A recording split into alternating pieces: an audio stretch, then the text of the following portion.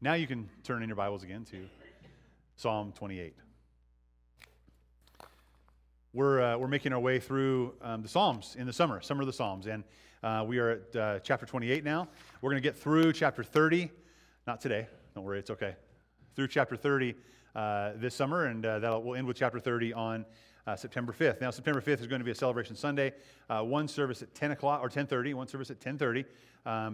Either here or there. We'll figure that out based on weather and smoke, but as of now, it's probably going to be right here. And we'll have a fellowship afterwards with hamburgers and hot dogs and stuff in the fellowship hall. So we'll just let you know about that. Mark that on your calendar. Okay, so we're in Psalm 28 and working our way through the psalm. This psalm, I titled the sermon "Confidence in the Lord." And as David prays and as David praises, as David offers these laments, that's what they are. A lot of these, and I want to remind you as we start this, before we actually get into this text, that a lot of the Psalms are a lament, right? They're a grieving. They're like, God, I need to share my heart and my burden and my soul with you. I'm really struggling in some way. Something's going on that I'm desperate and I need you, right?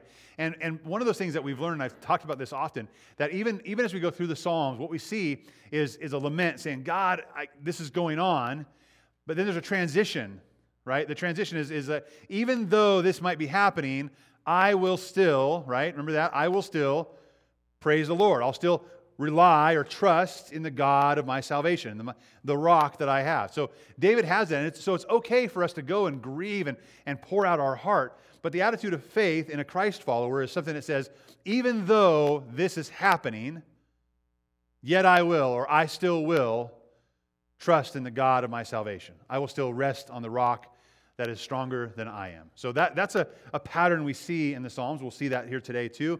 But there's a lot of confidence. Even though things are going on around him, there's a lot of confidence that he has in the Lord. So I hope as we go through this that you'll see how you and I can be confident and that we actually have a confidence because of our faith in Christ. And what that confidence then produces in us is this pattern, this cycle that we'll see today through these 3 points. So confidence in the Lord. I'm going to pray over the text. I'll read it and then we'll break it apart. Father, we stop now again just to pause in prayer. We ask that you would open our hearts and our minds right now, that you help us to be receptive to your word. God, we know it's living and active, God, and it judges the thoughts and attitudes of the heart. So we ask it to do that. We ask you to do that now. That, God, we want to change. We want to be different than we were when we came in. So help us to be receptive. Help us to be repentant when, God, your word convicts us of sin, that we would move to a place of obedience and repentance, of faithfulness to you, that we would honor you and we would glorify you and we would boast about you, the rock of our salvation. We thank you and we commit this time to you in Christ's name. Amen. So we're at Psalm chapter 28. I need to turn there in my own Bible. Psalm 28, and we're going to read the entire passage. It's 9 verses. Lord, I call to you, my rock. Do not be deaf to me. If you remain silent to me, I will be like those going down to the pit. Listen to the sound of my pleading when I cry to you for help, when I lift my hands toward your holy sanctuary. Do not drag me away with the wicked, with the evildoers who speak in friendly ways with their neighbors, while malice is in their hearts. Repay them according to what they have done, according to the evil of their deeds. Repay them according to the work of their hands. Give them back what they deserve, because they do not consider what the Lord has done or the work of his hands. He will tear them down and not rebuild them. Blessed be the Lord, for he has heard the sound of my pleading. The Lord is my strength and my shield. My heart trusts in him, and I am helped. Therefore my heart celebrates, and I give thanks to him with my song. The Lord is the strength of his people. He is a stronghold of salvation for his anointed. Save your people. Bless your possession. Shepherd them and carry them forever. All right. So we're going to look at David's confidence in the Lord as we look at Psalm 28. We'll now break that apart. As we look at confidence in the Lord, we see, number one, he has confidence in the Lord in prayer. As he prays, he has confidence in the Lord in prayer. Look at verses 1 through 5. We're going to kind of break this apart and see what this looks like. Verse 1, really important, the start of this passage. He says, Lord, I call to you, what do you say? My rock. I call to you, my rock. Do not be deaf to me. If you remain silent to me, I will be like those going down to the pit. Now listen, we'll start there. He says, I call to you, my rock. And we know if we look at the scriptures and we look at David crying out to God, that really God was his rock. And it was the rock because he was a rescuer, a support, a strength that he only had in God. So when he says, I call to you my God, he is saying, I'm calling to you because you're the only way. You're the only one. You're the only strength that I have. This is the only place I can go. I cannot put my strength, I can't put my chips in any other basket. It's all in with you.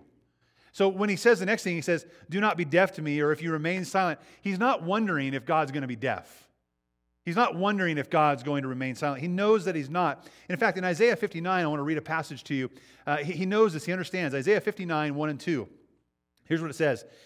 Indeed, like for sure, right? Indeed, the Lord's arm is not too weak to save. That's a truth. That's a promise. It's not too weak to save. And his ear is not too deaf to hear. David knows this. David relies on this. He trusts that God is mighty to save. He's not too weak to save. He can do it. It's his strength. He's my rock. He has confidence in God. He also knows that his ear is not too deaf to hear. But, right, there's a but here.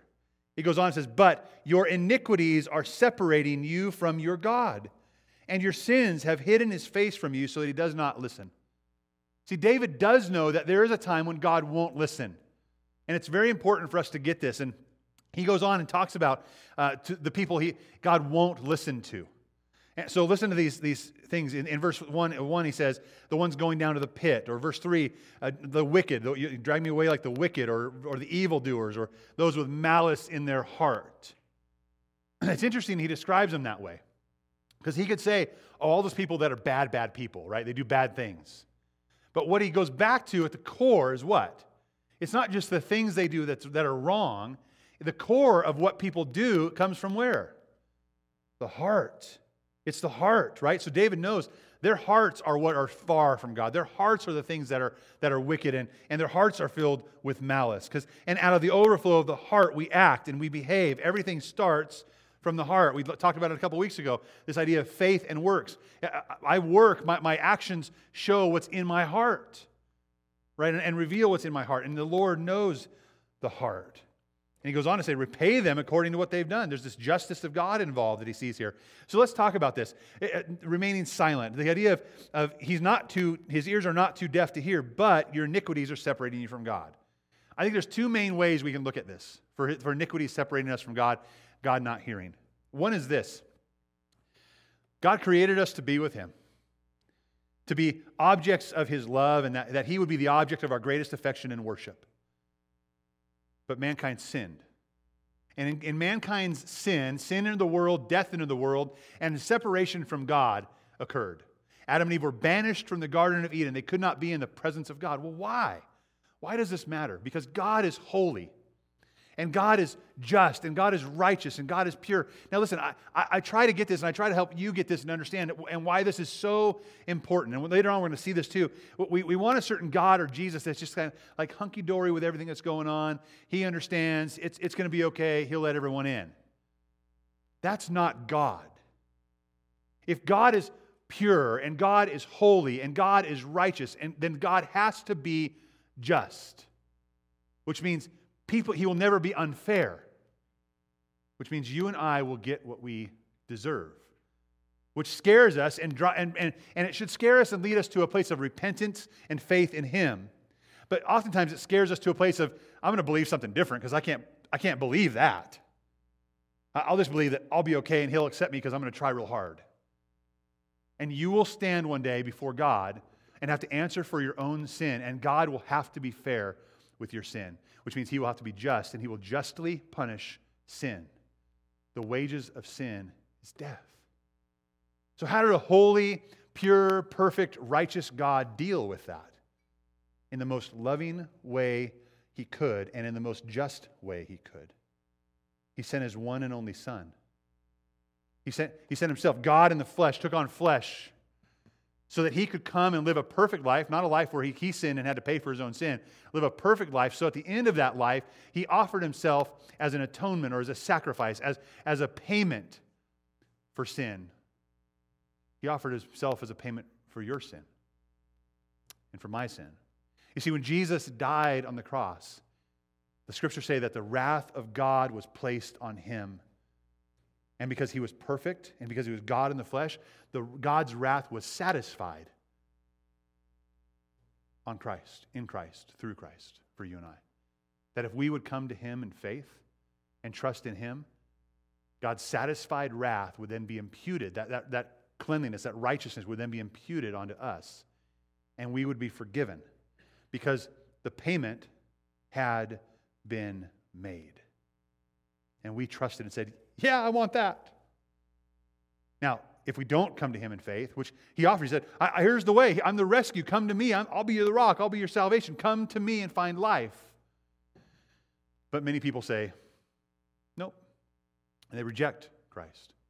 And they push him away and say, no, I'm going to be good enough. I don't want to believe in that. I don't want to trust in that. I'll do my own thing. Then you will stand before God without the righteousness of Christ covering you, without the wrath of God having been satisfied for you on Jesus, but you will stand before God, and the wrath of God will then have to be poured out on you. I know that's scary, huh? We don't like to talk about that. That's like hellfire and brimstone. We can't be saying those things. But God is rich in mercy and rich in love, and is pursuing you with the Son, and he paid for you with the Son's blood. And the Son rose again, proving he was God, conquering death and sin once and for all, so that you and I who have faith in him would not be separated from God any longer, but we would be now friends of God, forgiven by God, and able to be with him forever, and forever in his presence. So we know that iniquities separate us from the fellowship of God. And for the people who haven't trusted in God as Savior, who haven't come to him in faith, they might throw a prayer up here and there, and they might try something out, but God's like, I don't have to listen to that. You're separated from me. Well, how else does it apply? Well, it also applies for you and I who have come to faith in Christ. I think there are lots of times in our life that we still, in the flesh, we struggle. We still struggle with certain sin and certain rebellion and certain things in our life that we don't want to really deal with yet or take to God. We say it's a problem, but we continue to do it. That kind of sin separates us from God. It separates us from fellowship with God, whether it's blatant rebellion as far as sinning, or it's not doing what he's asked us to do. It's acts of omission or sins of omission. I talked about in the first service, there's so many people I talk to that are like, yeah, I love Jesus. I've got Jesus. And what do I do now? And I say, well, Scripture says follow him in obedience and be baptized. Show the world, like you've made this personal decision. Now show the world that you've identified with Christ so they can celebrate with you and that you're not ashamed of Jesus. Well, I don't know, I'm scared about that. I don't know yet. I'll think about that. And you got to think about it. You got to really do it for your reasons, for Christian reasons, but you got to do it under your conviction. But they ask, well, what else can I do? I'm like, that's what Jesus asked you to do. It sounds like you don't want to do what Jesus asked you to do.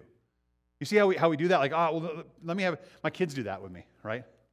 Hey, what can I do to earn some money? Well, you can do this. Yeah, is there anything else I can do to earn money? We'll start there. Just go and do that. So for you and I, we need to be obedient.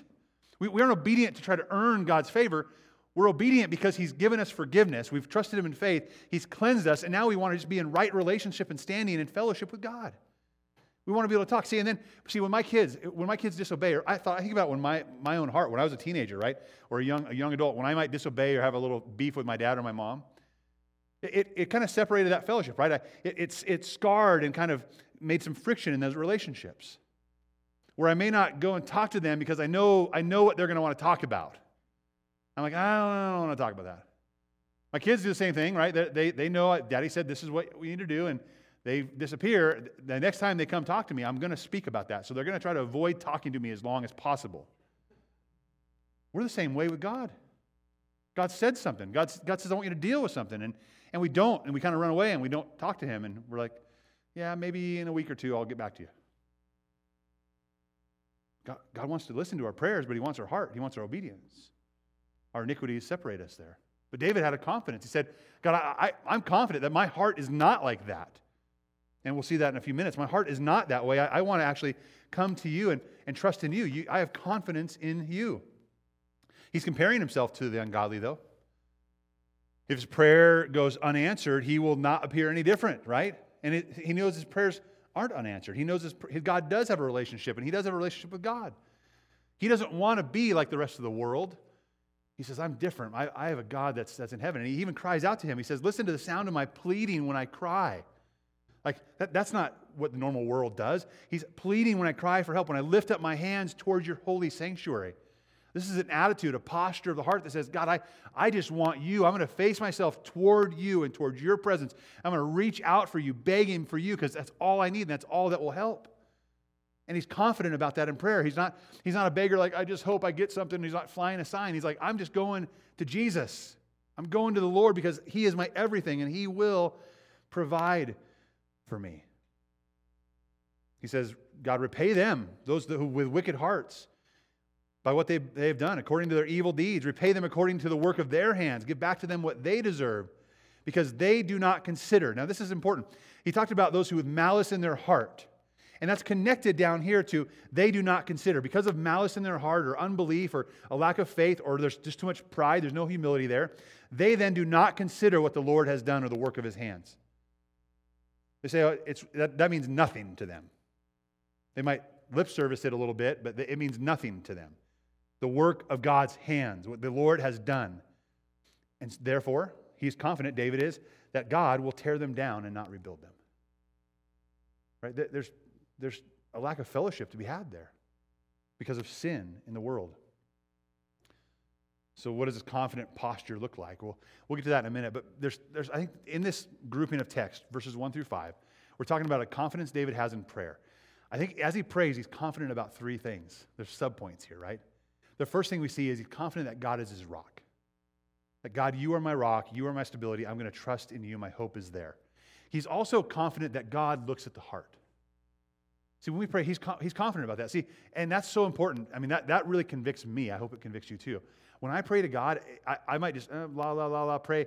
God's wanting the heart. He's looking right here. I want my prayers to come from the heart. So God, he knows God looks at the heart. He's also confident that God will be just, that God will act justly, and he will act fairly. He will be God. Listen, if God didn't act justly, he would not be a fair God. And that's no God I want, right? That's no God at all. We want a God who is absolute in alignment with his character and nature, or nature of God. It does not overlook sin.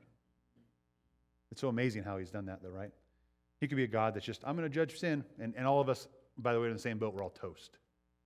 None of us can stand. But he's rich in mercy. He's like, you know what? I need to carry out justice. I'll take the penalty. Right? He took it upon himself. Justice was still served and satisfied on Christ. Amazing. Amazing. So now what does this posture look like? Well, we see him raising his hands up. We see him facing the temple like, God, I need you. But that posture is a humble place from the heart. And it's seen in Matthew in the Lord's Prayer when Jesus instructs us how should we pray. Here's what it says in Matthew 6, 9 through 10. Jesus says, therefore you should pray like this. There's 4 things we see here. Our Father in heaven. So the attitude of our heart goes towards, hey, he's our Father in heaven. He's a good Father.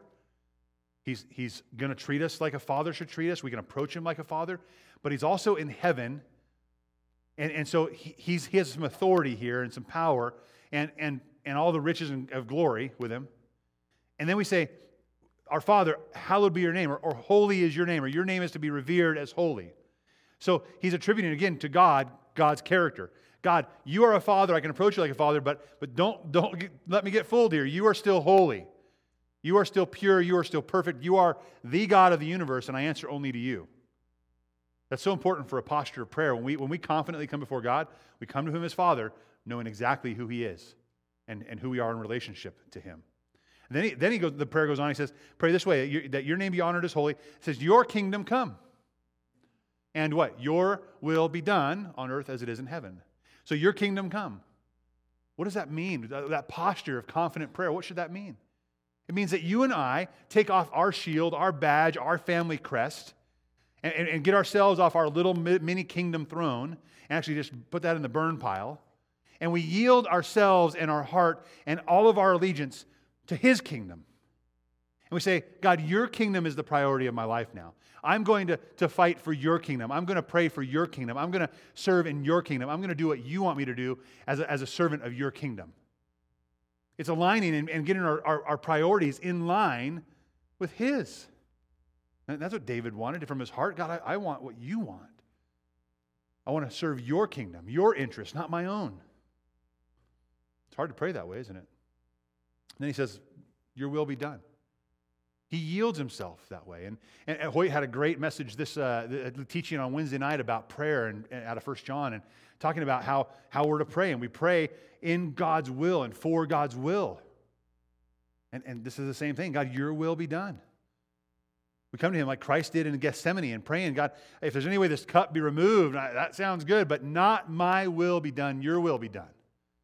We can come to him and petition him, and at the end of the day, at the end of the prayer, confidently saying, you know what, I'm going to yield myself here. Even if my want, my desire, my request isn't quite what you had in mind, that's okay. What you say yes to, what you say no to, what you say go to, I'm going to listen to that. I'm going to bow my heart and bow my will to your will. And it's interesting, he says, as it is in heaven, right? On earth as it is in heaven. There's a lot of different weird mumbo-jumbo philosophies about this. But here's what we need to know. God's will is being perfectly played out every day in heaven right now. Every day, God's will happens. Here, not so much. So for you and I, the posture really is, God, I want to make it start with me. I want your will to be done in my life, in my heart, in my relationship, in my job, in my family, in my sphere, how it is being played out in heaven. Knowing that it won't be fully realized here, but it will be fully realized there. When you make a new heaven and a new earth, it will be fully realized. But I seek his will right now, and I yield to his will right now. That's the posture we have. It's this posture of yielding. It's a posture of need. It's a posture of reliance. It's a heart that says, there's nowhere else to go, especially not to my own strength or my own will. Spurgeon says this. He says, we stretch out empty hands because we are beggars, and we lift them up because we seek only what our Father in heaven can supply. And that's the truth. That's the posture of prayer.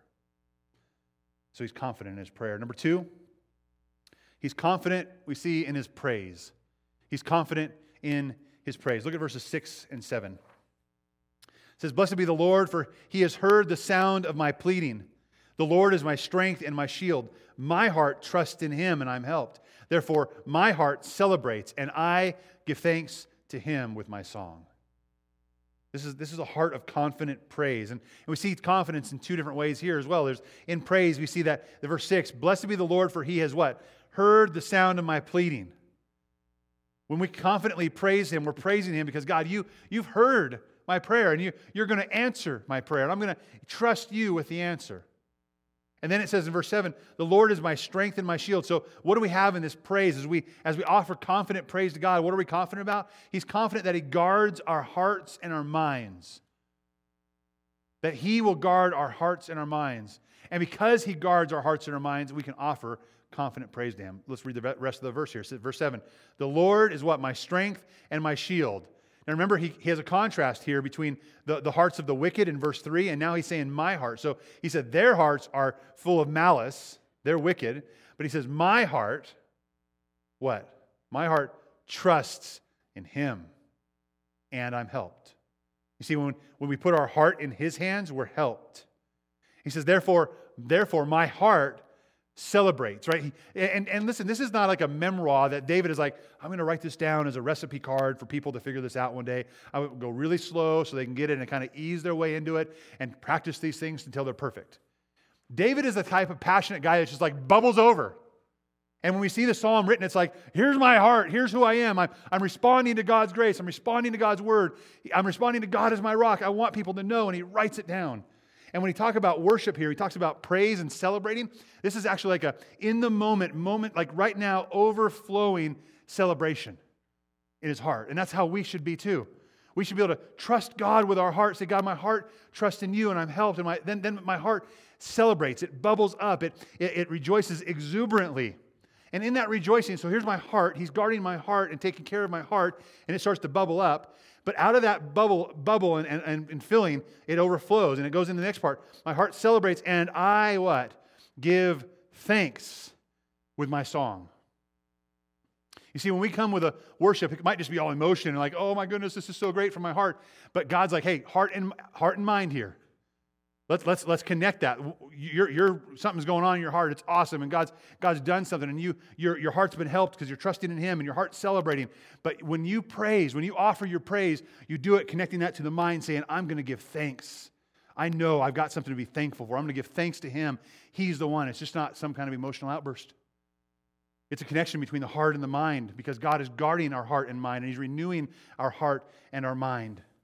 And it's so important to overflow with praise to God, in confident praise to God, because of what He's done to the heart and with the mind. See, David, in this way, he can't help but sing. I want to take a trip down memory lane, COVID lane, and maybe we're still going on another COVID. I don't know. Let's just go back in time. This reminds me of something that really, of all the things that COVID brought on, this is probably where my heart hurt the most. And it wasn't about you, it was about me and probably us. But at the first 13 weeks, we shut down and just did this, me and Alistair on the screen going back and forth and Chase, and people just kind of putting live streams out. It was pretty empty in here. It was pretty like a gleam, or not gleam, gloomy, right? It was hard to be excited.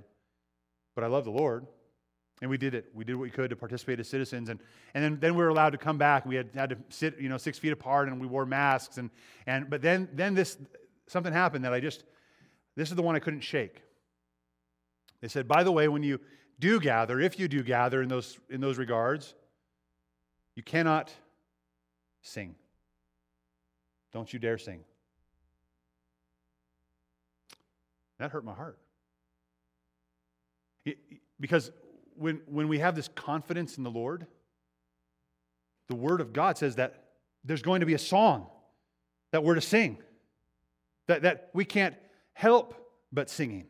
Right? I can put a mask on. I can help by social distancing and not shaking your hand for a little while, right? But I can't help but sing. So we sing because that's what we're called to do. We're called to worship our God, and we should sing from the overflow of a heart that's been taken care of, and we should sing from the mind that is thankful for what God has done. So when we come to worship, it shouldn't be this just really crazy emotional experience. It should be emotions informed by God being the rock. And that emotion of Him being a rock stirs in us and connects with a thankfulness in our mind and our heart as God guards it. And we overflow with thanksgiving and praise and an elevation of who God is. And even those songs then resonate back and forth to one another. We sing songs to one another for one another's benefit. That's the heart of the gathering together in worship, that you and I would be edified and God would be glorified through what is done. So it was very, very difficult when we couldn't sing, or we're told not to sing. We could not obey that. We cannot help but sing because He is the one that guards our hearts and minds. We see this in Philippians chapter 4. We talk about the idea of our worries and our fears, or our anxieties, our despair, depression. Paul encourages this. He said, don't worry about anything. That's all-encompassing, right? It's really difficult, but it's all-encompassing. Don't worry about anything.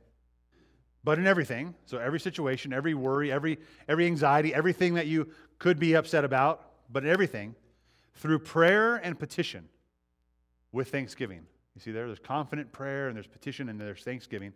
Present your requests to God. Cast your cares on Him, right? And it says, and the peace of God, which surpasses all understanding, will guard your heart and what? Your mind in Christ Jesus.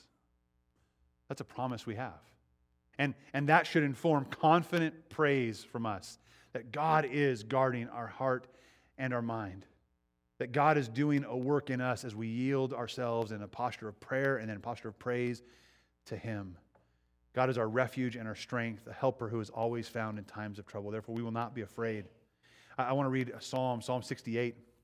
I think Cheryl, actually, you shared this week. Cheryl over here. And I saw it. I'm like, I need to use this. Psalm 68, verse 19 goes so amazing with this today.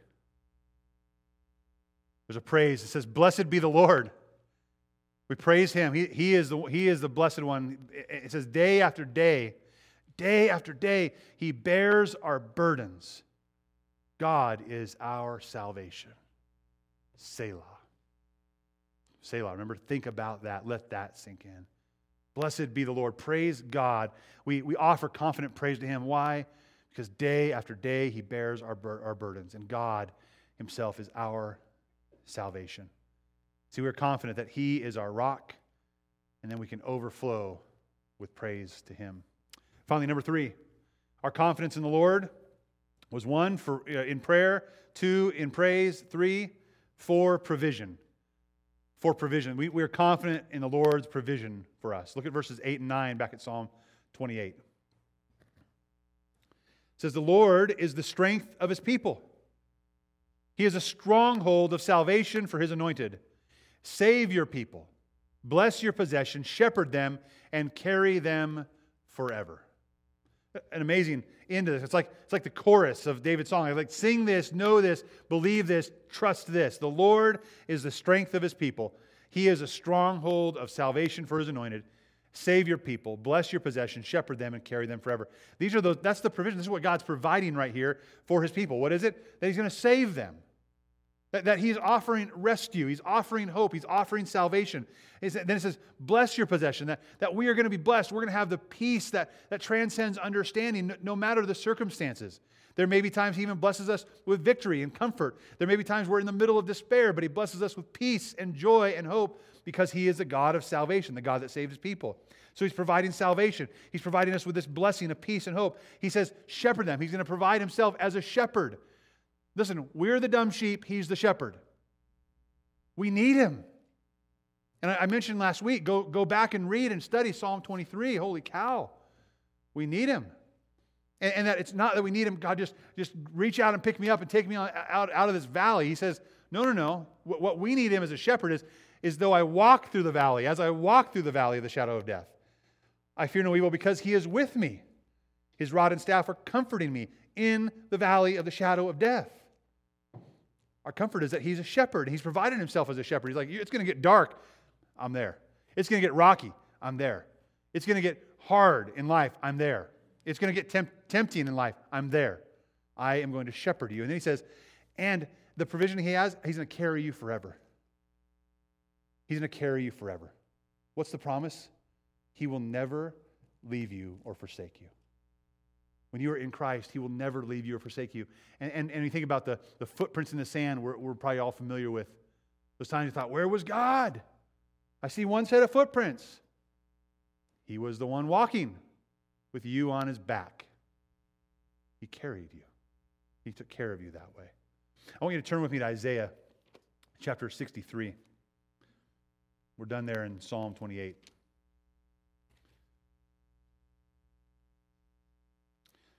I want to read quite a good passage here, 7 through 14 together. And I want us to see the provision, that what God provides, and how David has this confidence in what God provides also. He knew this about God. Verse 7 of Isaiah 63. It says, I will make known the Lord's faithful love and the Lord's praiseworthy acts. So I'm going to proclaim these out. That's part of my praise, right? Why? Because of all the Lord has done for us, even the many good things He has done for the house of Israel, which He did for them based on His compassion and the abundance of His faithful love. So we start there. That everything God is doing and how God provides for us is always in line with His covenant love for His people, His steadfast love, His faithful love for you and I. That He is pursuing you with His grace, pursuing you in His truth, but pursuing you towards Him to be His very own possession. And He goes on in verse 8, they are indeed my people. There you go, my possession. They're my people, children who will not be disloyal. And He became what? Their Savior. So He made us a people. He became our Savior out of His compassion and love. In our suffering, He says, in their suffering, He suffered. Do you realize that when you're suffering, God is suffering? When you grieve, God grieves. That's part of identifying with you and being able to be empathetic with you. He was a suffering servant after all, Jesus.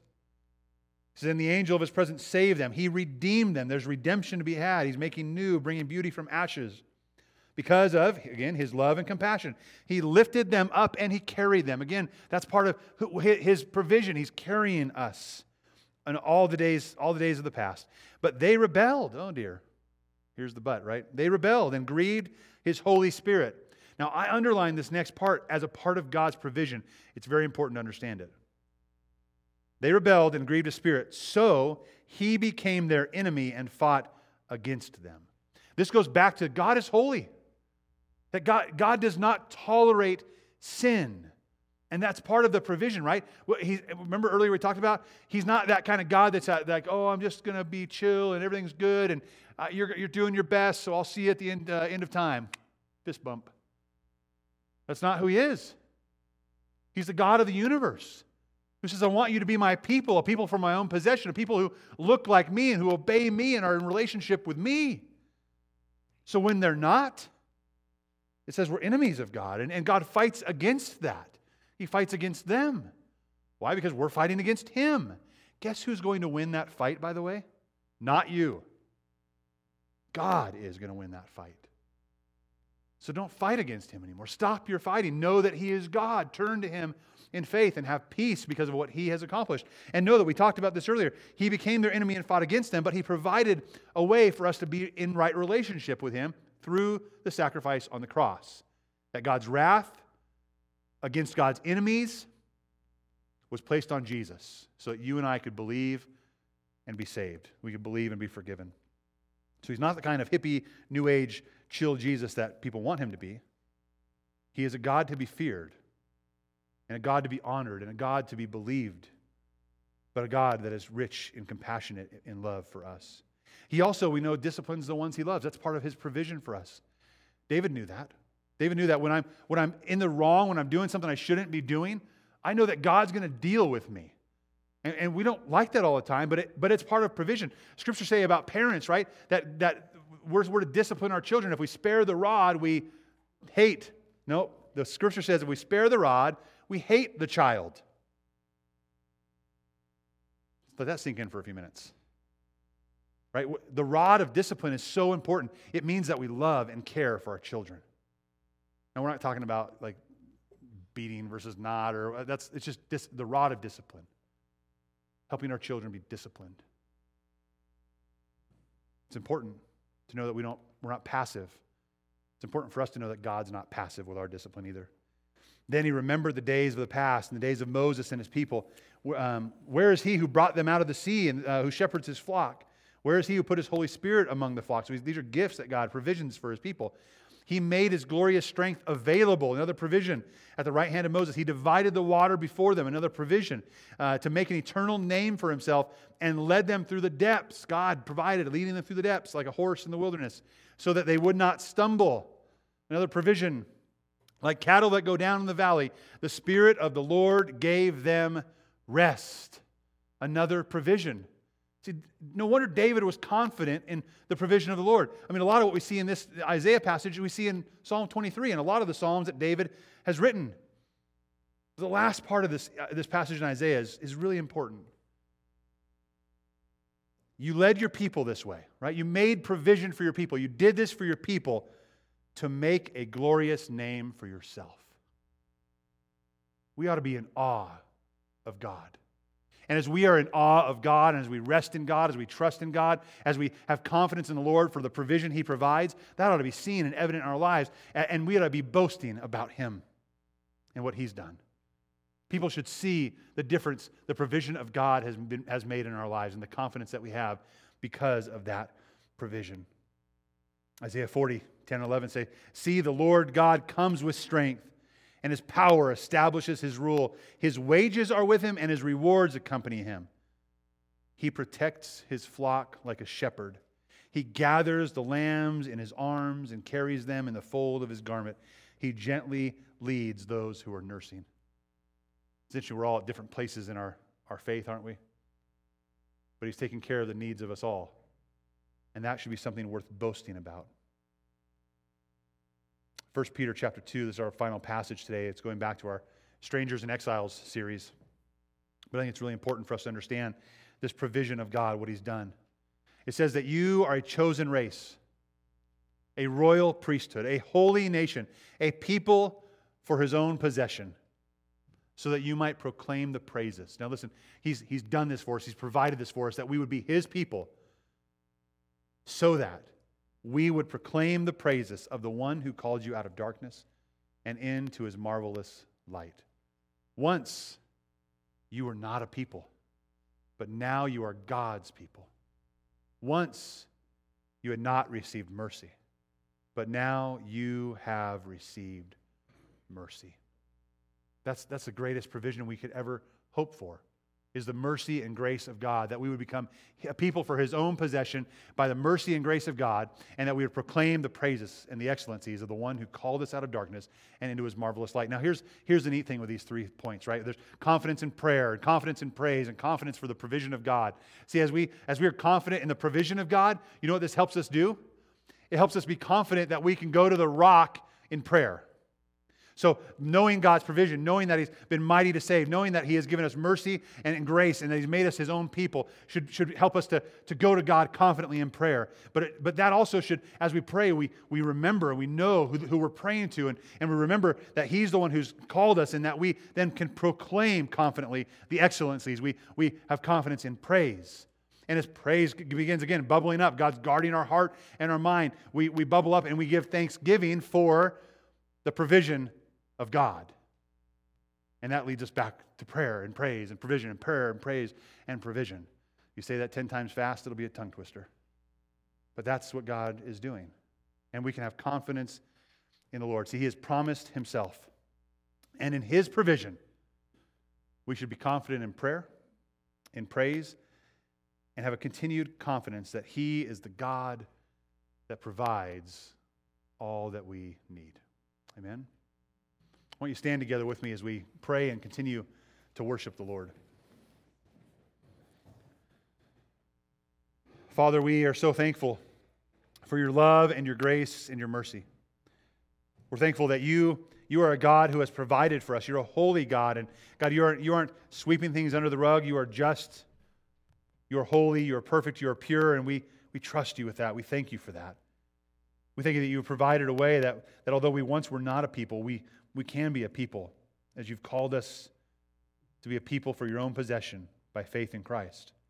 And God, we were once a people who did not have mercy. We were under Your wrath, but God, through faith in Christ, we have received mercy. We thank You for that. We thank You that we can stand before You righteous and pure because of faith in Christ. God, help that inform our prayer. May we confidently, boldly, even with a posture of humility, come to You in prayer, yielding ourselves to You because we're confident that You are our rock. And God, may that lead to confident praise, overflowing with a gratitude because, God, You have met the needs of our heart. You have changed our heart, and You have guarded our heart and our minds in Christ Jesus, and we want to bring thanksgiving to You as an offering.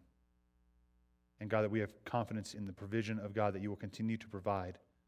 You'll continue to hear our prayer, and You will continue to provide. You will be the rock of our salvation, even disciplining us when we need it and drawing us back into fellowship with You. We thank You for that. We commit the rest of our time to You now as we worship, as we overflow from our heart with an attitude and mind of thanksgiving. We praise You in Christ's name. Amen.